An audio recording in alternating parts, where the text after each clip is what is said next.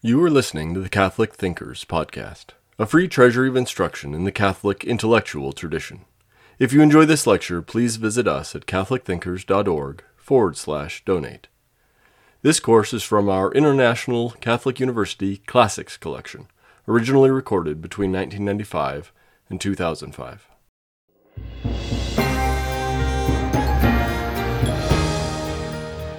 Well, we're now at a halfway point through our survey of modern philosophy. It might be good to quickly look again at the chart on what I've called the Modern Project, analysis done by Leo Strauss.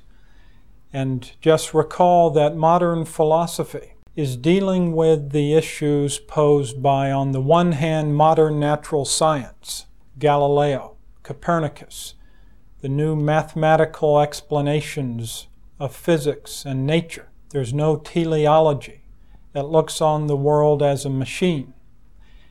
And on the other hand, we have the new political science started by Machiavelli, the concern with power and organization and balance of power, and a realistic view of human nature, coming together in a synthesis first made by Descartes around the theme of mastery of nature, of using the new science, the new understanding of nature, plus the new awareness and appeal to the realistic view of human nature, to call for a technology and a new mastery over things to benefit mankind, to establish a greater peace politically, and to generate more material production. Descartes put these together, and we saw some elaborations by Hobbes on the political front, and then Spinoza on the metaphysics, with some final warnings by Pascal. With John Locke, we have a new taking stock of the possibilities of the modern project, a new bringing together of those elements, using Descartes, but bringing Descartes into a more common sense form, using that British sobriety. John Locke takes the elements of the modern project and puts them into a new form. He also attempts to bring back in the biblical tradition. And so we have a greater synthesis, a more firm foundation, and in some ways it's Locke's philosophy that has been the most influential and has been the most stable, although we'll see it has its own internal inconsistencies and instabilities that will lead to David Hume and ultimately Immanuel Kant about the problem of knowledge, and then the instabilities in Locke's ethical political theory will be pointed out by Rousseau, and that also will feed into Kant's final synthesis of modern philosophy. So Locke has as his large work in epistemology the essay concerning human understanding, which I have up here in front of me. It's a massive tome which he wrote over a number of years. His other great work are the two treatises on government, which influenced the founding fathers of the United States. I might add that this book by Locke on human understanding was written over a number of years. He was influenced by these religious wars, which we recall was also part of the modern quest for certitude, the despair and skepticism over competing claims of religion, and the persecution which led to new ideas about establishing harmony in society and a restricted role for religion in society. John Locke also was concerned about these immediate political questions. At one point, he had to flee England because his ideas were under suspicion. And it was in Holland that he wrote a large part of this book. He did return to England with Queen Mary following the Glorious Revolution.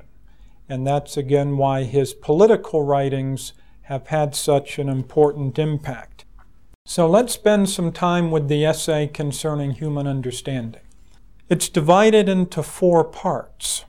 The first part is a criticism of innate ideas.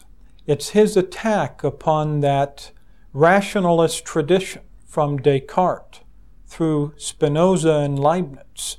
Locke thinks that we need to begin with what he calls a plain historical method, not to begin with innate ideas or the sufficiency of the mind's own contents, but to return to experience and catalog the various elements of experience. So part 1 is a refutation of the very notion of innate ideas, setting up his new method of the plain historical method. Part 2 of the essay, he analyzes the elements of experience down into the basics. He thinks that he can reduce all experience, like Descartes, into simple natures, although in this case it won't be the pure mathematical simple natures, but it will involve sense experience, reflection, and combinations of ideas. In the third part of the essay, he looks at more complex ideas involving relations, cause and effect, moral ideas, and the more high-reaching ideas of the human mind. And then finally, in part 4, he considers the various degrees of assent to the truth of propositions, and considers the extent and basis of knowledge. He admits the work is sprawling and too massive and should have been edited down, but he did publish it as it is. Let me cover some of the main ideas, and then we'll see that the essay is a springboard to the 2 treatises, and actually will give us a framework for interpreting some of the disputed points of the second treatise of government. The critique of innate ideas has the same function as Descartes' radical doubt. It operates in a different mode in that it will not invoke an evil genius or all the skeptical doubts about sensation. But it's a way in which he clears away all the inherited ideas from the past. As a matter of fact, that's his account of what we call innate ideas. He says innate ideas are really nothing more than what custom and learning have persuaded us to accept as self-evident. But he thinks under analysis he can show that all ideas come from experience, and we are influenced by how we've been raised, the various political and religious communities that we're in. So all of these have to be swept aside as a source of prejudice, enthusiasm, and irrationality. So it is the new method to begin with doubt and to brush aside all the inherited wisdom or ideas of the past and start with the clean slate. John Locke calls himself in this essay, in the preface, that he's nothing but a humble underlaborer, clearing the brush and trash away from the ground so that the edifice of science can be built upon the clear ground. Locke was friends with Isaac Newton and Robert Boyle and admired them very much and saw their scientific work being the real work of reason. But Locke thought this big book would just clear away all the brush and trash that have accumulated in the human mind and clean it out so science could start up fresh. Now, when we get to his actual account of ideas, we see that again, although he is changing Descartes, he is following the same main ground. What is the same is the idealism. What is the same is the rationalism. What is the same will be this dualism. We'll have those same 3 problems, but in Locke they've become more psychologized. They've become more interpreted along an empirical line. but it's the same Cartesian dynamic. For example, Locke begins with ideas. That's the idealism. We begin not with things, but within the contents of our own consciousness. Now, what is different is that Locke is looking at a more diverse set of experience and ideas coming out of experience, but it still begins with the idea. And we get this problem of how to know whether these ideas represent the world outside the mind. It's really not until book 4 of the essay, after, like Descartes, proving the self and the existence of God, that he finally gets down to the question of the reality of the world. And his best answer is that because things cause pleasure and pain, and we don't have immediate control over that, they must be independent of our mind. But again, Descartes acknowledged as much. Locke uses this example: if I stick my hand in fire, it's absurd to ask whether the fire is there. But this is just a pragmatic affirmation of the world.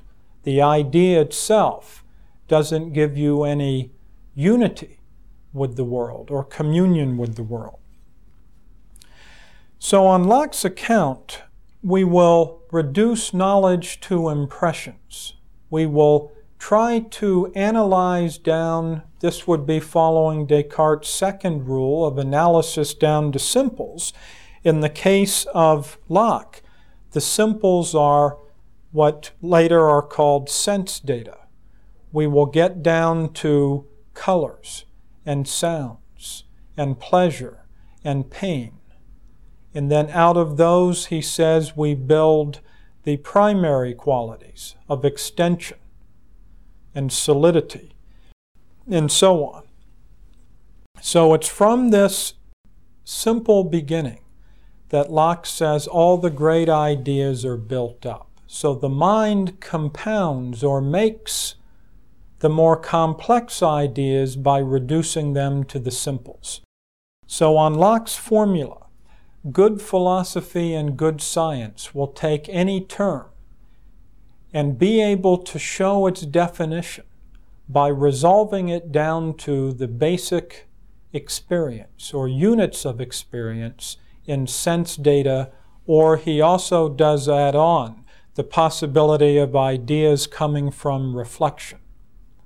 From reflection, he thinks, is where we get our notions of time, duration, and therefore of causality. Now, this has an interesting impact for science. Locke is trying to give a philosophy that will bolster the new science.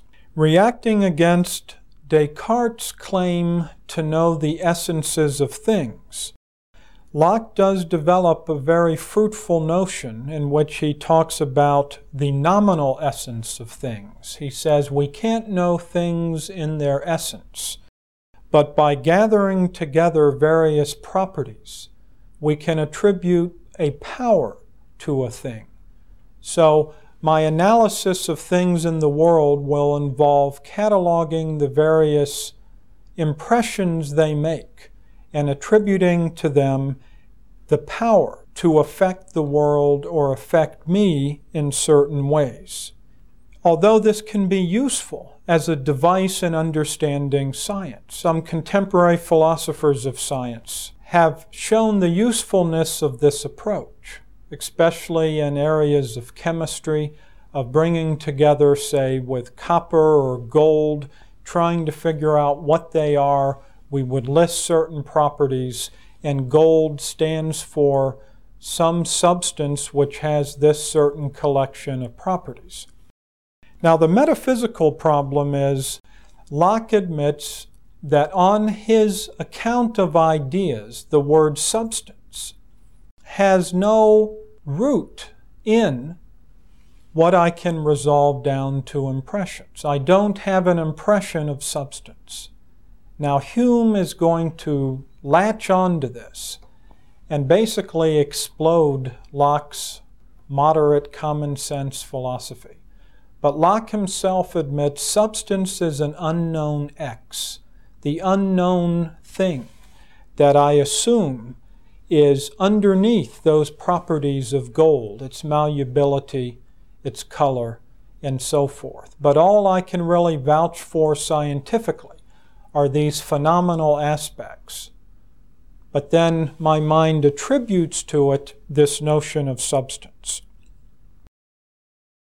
If we move on with Locke's account, we'll see that he's also not able to explain satisfactorily human freedom and human identity. We get back to this problem of dualism. On liberty, he follows Hobbes' basic idea that liberty is nothing but the free movement of a body. And so it's a negative liberty. It's the liberty of being able to follow motion in a certain direction. He does have an elaborate analysis of the psychology of liberty, of trying to understand what happens when human beings choose. And at the end of the day, he thinks there is the possibility for human beings to suspend judgment and to be able to weigh various aspects of a choice. But in this calculation of choice, we'll see a new psychology. Given this reduction of experience to impressions, he can only give a hedonistic understanding of human motivation. That is, pleasure and pain are the simple concepts that he thinks human nature and human choice must be reduced to. I think one of the revolutionary passages in the essay, in light of ancient ethics, is in Book 2 of the essay in a section on power, about human liberty, or he talks about it under human power. And in it, he says that the philosophers of old did in vain inquire whether there was a highest good, and wondering whether it consisted in riches or bodily delights or virtue or contemplation. See, Locke is read as Aristotle, he's read as Plato. That is the big question for the ancients. What is the highest good? And although Lucretius identifies it in pleasure, the great tradition of the ancients identifies it with moral virtue and above moral virtue contemplation.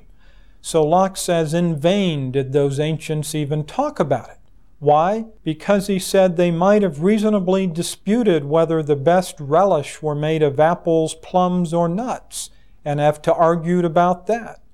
For the pleasant taste doesn't depend on things, but on their agreeableness to this or that palate, where there is great variety.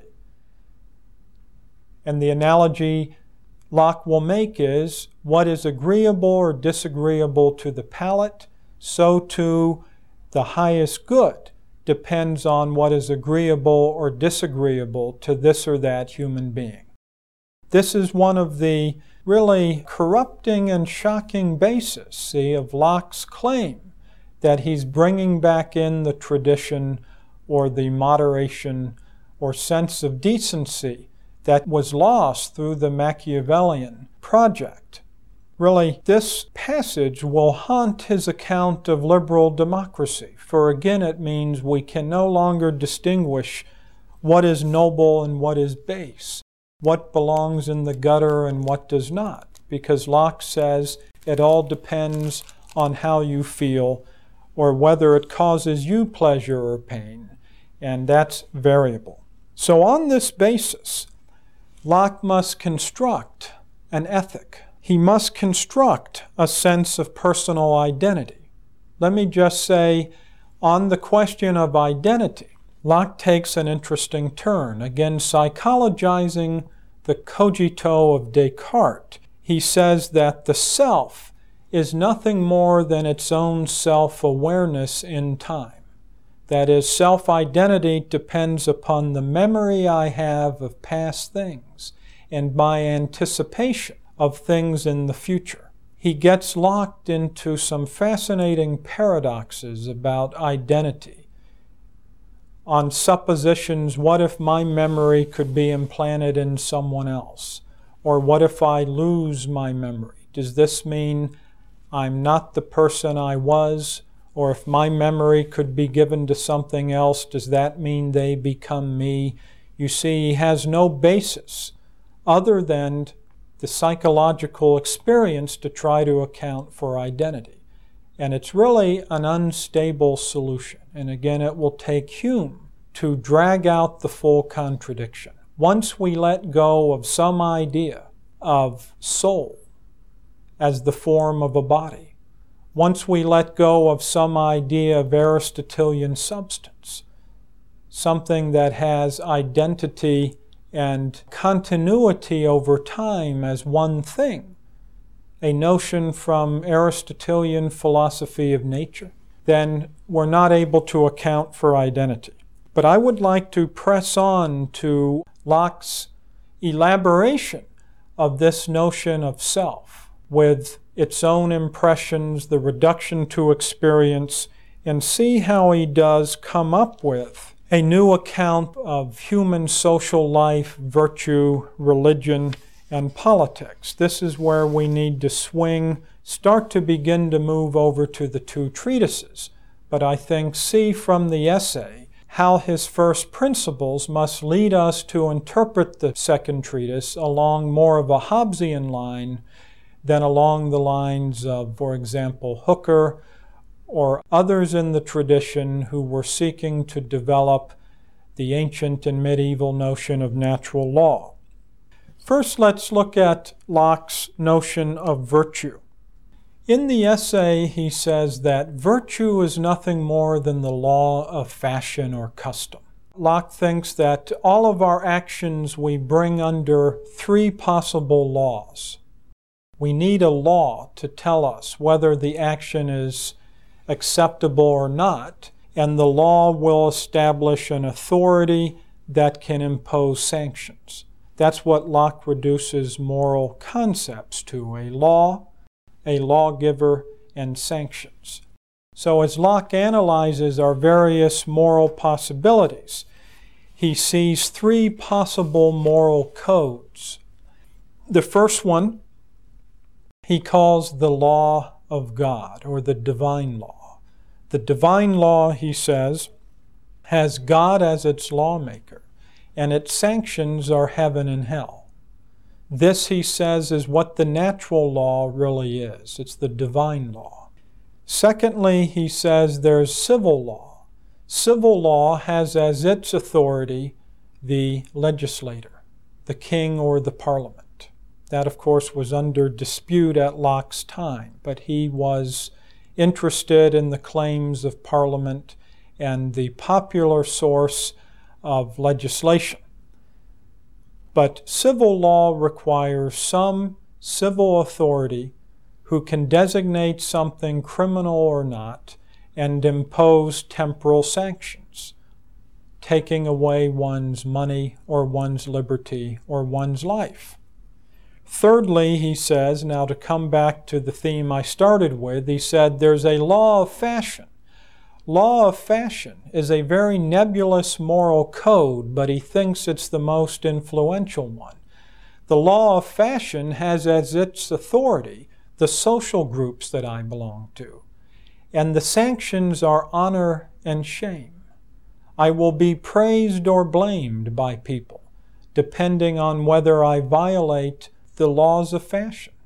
Now, the radical move here is Locke identifies virtue, the great theme of Aristotle and Plato, developed by Augustine and Aquinas, that virtue, in Locke's account, is nothing more than this irrational fashion, this opinions that men and women have about what is acceptable or not in society.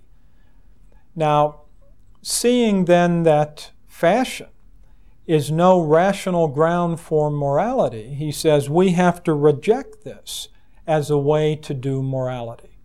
And he does say this is what the philosophers talked about when they talked about the noble and base And that whole tradition we will now dismiss because it's irrational and it's nothing more than fashion. Well, that turns us back over to what he says is natural law, and Locke is said to be a great teacher of natural law. The second treatise is a book based on natural law. What is natural law? As Locke explains it in the essay. Well, Locke sets up a very high standard. Again, I interpret this will have an ironic dimension to it. Natural law is simply the divine law. So on Locke's account here, for there to be natural law, I must know that there's a God, that God is a lawgiver. I must know what his law is. Further, I must know that he will punish it with eternal sanctions of heaven and hell, which means I must know that the soul is immortal. Now that's a pretty high standard for natural law. There's no doubt that the medieval account of natural law had that as its furthest reaches. But Aquinas' account of natural law comes from the floor up. It has many steps along the way and doesn't require, as a first known to us, a principle first known to us, God, heaven and hell, and so on. It just requires knowledge of human nature and what's good and what helps human beings flourish. And to see then natural law is that which encourages good and marks out the evil which we must refrain from. But no, Locke wants to have it all at once. Now, I think the way he sets up the essay, by setting the standard so high, it will be virtually impossible to meet those demands. So, why is it impossible to do? Well, think about those demands. Can we prove that God exists? Locke gives a proof way back in Book 4. Again, it's a psychologized version of Descartes' proof. It's not an ontological proof from the very idea of God, but it goes more along the lines of how do I account for my own mind or my own existence. And it's a very weak proof. We can read it and see what we think about it. But even if the proof works, you'll notice in the list of attributes, Locke says something like this: we've proven that there's a most powerful being. He says nothing about the goodness of this being. He says nothing about the providence of this being. So that's enough to get you wondering. But let's just say, okay, even for the sake of argument, Locke proved that there's a God. What about immortality? In the essay, he flat out says we know nothing about the soul. We cannot prove that the soul is immortal. We can't prove there isn't a soul, but it's a form of agnosticism. Now, he finishes that section on the soul by saying, well, don't worry. If you're worried about heaven and hell, and we don't know if the soul's immortal, we know that God is powerful enough to raise us up and to give us our reward or punishment. But see, what an odd thing for an arch-rationalist to be saying. Someone who says at the outset he wants to prove it all by reducing it to the basics of experience, admits now that we have to invoke faith. Now, Locke may be sincere in his faith, but he claims he can demonstrate morality. He is following that mathematicism of Descartes. He claims he can demonstrate morality along the lines of geometric proof. Well, how do we explain this contradiction in Locke? I think the only way to explain it is to move on to that third category of law and see how it conveniently dovetails with the divine law, and in a way identifies it, if not replaces it. It goes something like this. Locke says, even without knowledge of God, we can come to see the reasonableness of certain laws which protect life, liberty, and property. He says everyone cries up them as sacred because they don't want to be harmed themselves.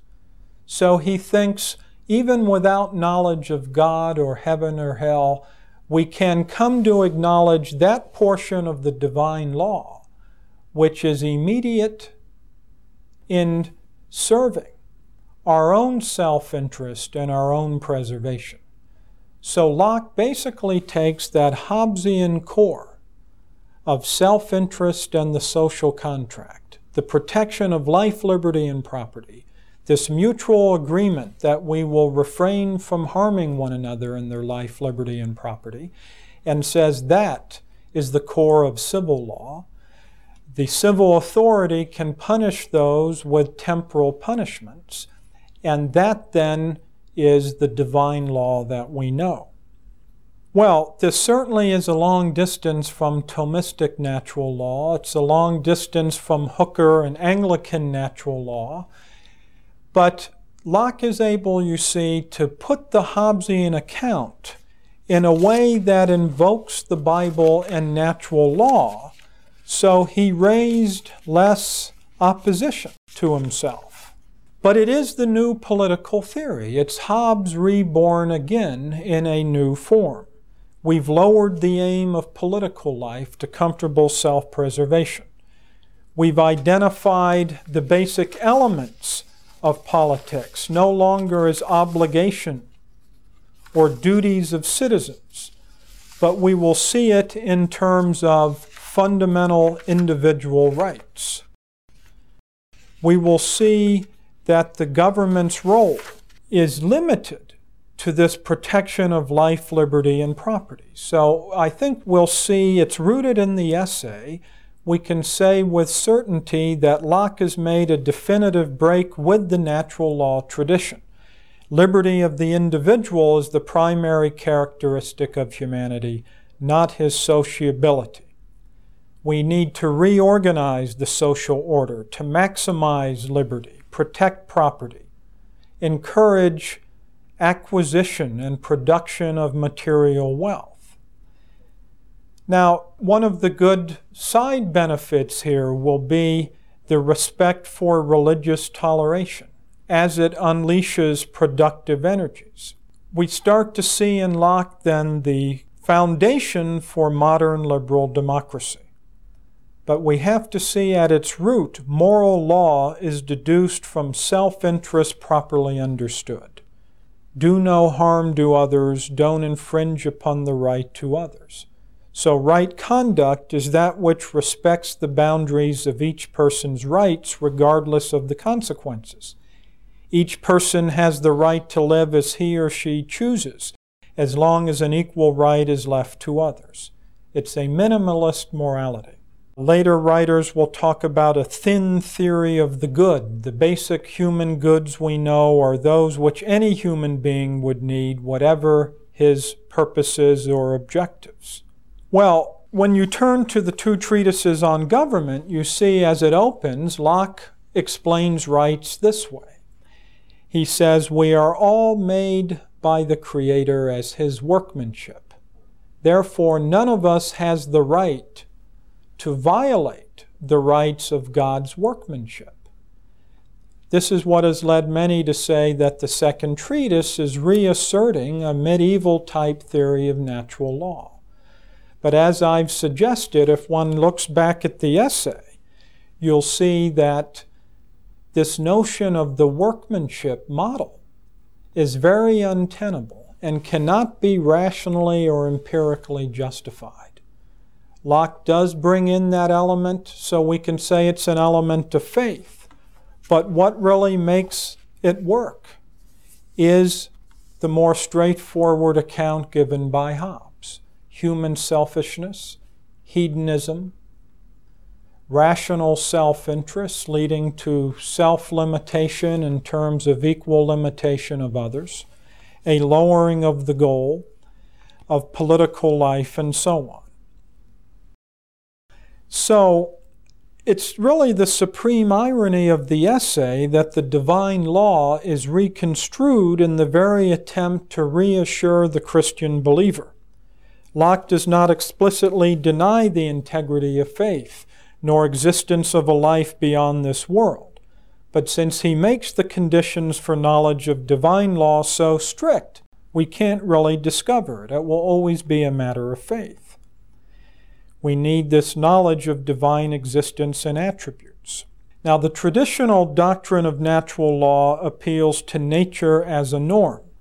Within the context of teleological nature, the good is defined in terms of human perfection. Again, go back and just consider that chart on the modern project. The modern science is non-teleological. So Locke is developing a moral theory consistent with modern science. So teleology is not part of it. Again, that's another clue that when he uses the word natural law, it'll be an equivocation to say it's the same, or a development of the natural law tradition. In the old tradition, the good attracts the human agent by its fullness and its beauty. The good man performs his functions well and perfects his faculties of reason and will. See, Locke's theory doesn't depend upon notions of nature with purpose or any spiritual faculties to be perfected. The notion of person as a conscious self replaces the traditional notion of soul. And consciousness of self has the highest degree of certainty according to Locke. It's not the abstract or pure mind of Descartes we've seen, but it is the consciousness of pleasure and pain, an agent's awareness of his own ease or uneasiness in the world. Locke's reading from the essay, Locke says, quote, "Self is that conscious thinking thing, whatever substance, spiritual, material, simple or compound, it doesn't matter, which is sensible or conscious of pleasure and pain, capable of happiness and misery, and so is concerned for itself, as far as that consciousness extends." End of quote. The Locke self, see, in a way he's neutral. He doesn't care about the substance question, the soul question. He just appeals to the self-conscious concern for pleasure and pain. And on that basis will build up a system of rules and ethics and political system, which on the one hand will promise comfortable self-preservation or fulfillment of that concern, and on the other make a minimal set of demands and need to actually come back and use the law of fashion to help citizens learn not to violate the rights of others. Now, it's interesting that Locke invokes something like Pascal's wager at a certain point, because he says, from the perspective of personal consciousness, a rational ordering of choice is possible. It has to do with calculation of future gain and loss. See, ethics is not oriented by a notion of duty or perfection, but by self-advantage and self-interest. Utilitarian calculation will harmonize my interest with the interest of others. But Locke realizes that human consciousness will extend way out to the future. And so the best he can do in returning to the divine law is give something like a wager that if God does exist, the future consequences of heaven and hell should weigh in to make one fear the consequences and obey the divine law. But after that high-flown speculation, he will return again to say that part of the divine law we know is remarkably similar to Hobbes's account. So this ethics may be appropriated by faith. It's a rational pursuit of happiness. However happiness is defined becomes virtuous conduct. It's really an astounding ethics as one analyzes it to see how it does incorporate such moral relativism and concern for temporal convenience. This appropriation of the rational laws of utility by faith reorients that faith to the things of the world. The concern for a better world or an afterlife seems to be superfluous. because if following the rules of happiness, that is, following Hobbes's natural laws, the social contract, one is virtuous, there doesn't seem to be any other special religious concern. This is part of Locke's rhetoric, that he will often combine in one sentence concern for a better life after the world and a concern for a better life in this one. Sometimes, though, Locke drops out this reference to the aim of finding a better life after this one, and he sounds like Descartes and Bacon. That is, he talks about increasing the stock of conveniences for the advantages of ease and health. This is the goal of knowledge, he says in Book 4. And when the two aims, that is, a better life on earth and concern for an afterlife, are put into juxtaposition, he says the greatest praise goes to the inventor. It does not go to works of mercy and charity. I hear this often repeated as a popular notion that Bill Gates has done more for the world than Mother Teresa. Now, in a way, we're comparing apples and oranges. But in a way, that gets to the question, what is our ultimate scale of values? So if it's not mercy or charity, neither does it go to contemplation, philosophic or religious. But Locke's greatest praise in the essay, he says, are for the discoverers. The discoverer of iron, he said, is the father of arts and the author of plenty. In any case, we see the modern project elevating human power and placing God in the background. Technological know-how, for Locke, is esteemed above the quality of mercy. See, Locke will actually say technology will save men from the grave. But we know that works of mercy may secure men's eternal estate, as Locke refers to it. Whatever Locke's interest in Christianity may be, and we'll probably not know, he went to the grave with that secret. It surely does differ from traditional Christianity. Despite the acknowledgement of God and religious duty, the temporal focus of Locke's practical aim is manifest. It's a purely secular ethic. So if faith is superfluous, if we have a new ethic, a new political order, why is it even retained? Well, we know that Locke wished to communicate his new ethic to various audiences, including Christian believers. The use of familiar terminology is retained so that the new ideas, here's a quote right out of Locke's preface, "My ideas have to be made easy and intelligible to all sorts of readers." By the way, Francis Bacon talked about the project in terms of charity. Machiavelli at times will talk about charity. Remember, Descartes talked about being a benefactor, that he would sin against the law of benefaction if he hid this new possibility of technology. Again, there's a truth to that. And it'll be, I think, part of the great achievement of Vatican II. We'll see in our ending considerations to try to bring together that modern project with the things that are left out. God, ethics, dignity of the person, some important things.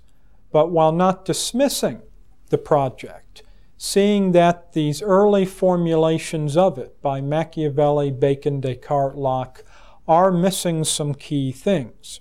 John Yolton, a great Locke scholar, has said Locke secured for posterity advances that were made by radical and progressive forces.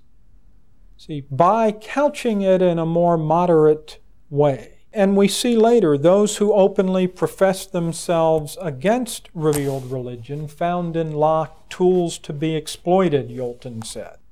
But Yolton notes that others of more moderate temperament aligned to orthodoxy drew upon Locke. Our own founding fathers drew upon Locke. See, Locke was able to tone down or moderate or put into a more comprehensive package the fundamental Cartesian project of radical doubt, mathematicism, the mastery of nature. So it was in the hands of these more moderate readers of Locke that the new tendencies were, as Yolton says, aided and abetted by the structure of the essay. He says the application by the deist were flashy and superficial, but the traditionalists were more penetrating, perceptive, and positive. The point here is Locke found a way to enter into the most sacred and guarded of domains, theology, morality, religious belief, and left his philosophical mark. Whereas Bacon, Descartes, especially Hobbes and Spinoza, stirred up great resistance. Hobbes was banned. Spinoza's books were burned. Locke was able to introduce modern rationalism and the conquest of nature into the theological heart of the moral and political order. So, as later thinkers talked about the pious Locke, even. Again, as I said, he influenced our founding fathers not only politically, but in their theology. We find Locke then has made the greatest impact upon the modern world. Now, just to mention, again, one or two of the strengths and weaknesses of this account. The strengths, of course, are that it found a way to advocate religious toleration and peace. It pointed out the notion of rights and the fundamental idea of the person and the rights of the person as the core for political organization. It did open the way to developments in science. I think the downside, though, we see of this account are some things I've already mentioned, but just to repeat them on the level of, well, both looking at the metaphysics and the ethical. On the metaphysical level, we see that it has a notion of self that is psychologized and without foundation in any notion of substance or being. It's the same dualism and the same hedonism that we find from Descartes and Hobbes. I mentioned, although it does have this fruitful notion of the nominal essence to explain scientific discovery, it still lacks a robust notion of causality and the mutual influence of things in nature. And then when we get to its ethical political view, its notion of liberty as freedom from restraint and openness to any purpose, as long as one doesn't harm others, we find the possibility of the degeneration of morality. John Paul II says it's sometimes held that freedom is an end in itself, and each human being is free when he makes use of his freedom as he wishes. And this must be the aim of individuals and societies. He's talking about Locke. But John Paul says in reality, freedom is a great gift only when we know how to use it consciously for everything that is our true good. See, the problem is Locke's solution will enshrine selfishness, the loss of a common good. As great as the discovery of human rights are for a historical achievement, it has happened that the notion of duty has been eclipsed. Now, Kant will try to rectify that, but still to this day we hear a prophet like Solzhenitsyn saying it's time in the West to defend not so much human rights as human obligations. And further, as Solzhenitsyn's criticism points out, it's inevitably going to lead to a loss of courage. Why is anyone willing to sacrifice? Another one of the critics of Locke, the Canadian philosopher George Grant, has asked the question this way in a book of his called English-Speaking Justice. He says, if Lockean contractualism is the truth about justice, That is, that it really gets down to self-interest or comfortable self-preservation. He said, why should anyone be a soldier or a policeman? Why would anyone want to be committed to an obligation which entails sacrifice? Here's Grant's phrase. He says, to put it in the ethical realm clearly, if avoidance of death is our highest end, that's Hobbes and Locke. The positive would be comfortable self-preservation. Why should anyone make sacrifices for the common good? Why should anyone choose to be a soldier or a policeman if Lockean contractualism is the truth about justice? Yet a society does require such kinds of commitments. So although Locke folds together the biblical faith and distant references to the tradition of natural law, in fact, he has a principle that will undermine itself. So as we move on now, we'll see Hume, Berkeley, Rousseau undermining the stable position Locke has worked out. And then Kant tries to put together, let's say for a third time, the modern project. And he's put it into the form that has been the most enduring and remains the standard to this day of what is modern. We hope you enjoyed listening to Catholic Thinkers. Please visit us at catholicthinkers.org/donate to help us keep this content free.